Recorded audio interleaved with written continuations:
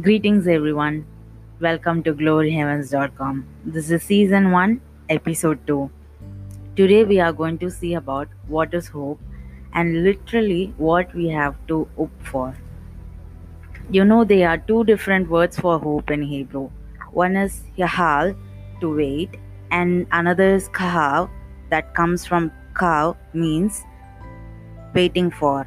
Like we can say we are waiting for a longer period of time. As in Psalms 21:14, it says, wait on the Lord, be of good courage, and he shall strengthen your heart. Wait, I say, on the Lord. Hope truly means waiting.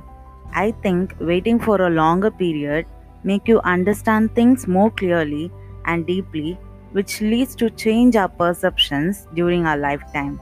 Like if a glass of water is filled half, an optimist will tell you that glass is half full, and the pessimist will tell you half empty, and the engineer will tell you the glass is twice the size it needs to be.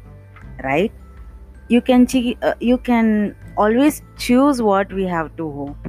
So we have all our choices, and our decisions makes the next step of our life. As in James 5:7, it says, therefore be patient, brethren, until the coming of the Lord. See how the farmer waits for the precious fruits of the earth, waiting patiently for it until it receives the early and later rain. I think hope results by working out of our patience. So join with me for a prayer. Lord, thank you for giving us hope. Teach us how to be patient and to wait upon you, because you are alive and you are living water. Amen.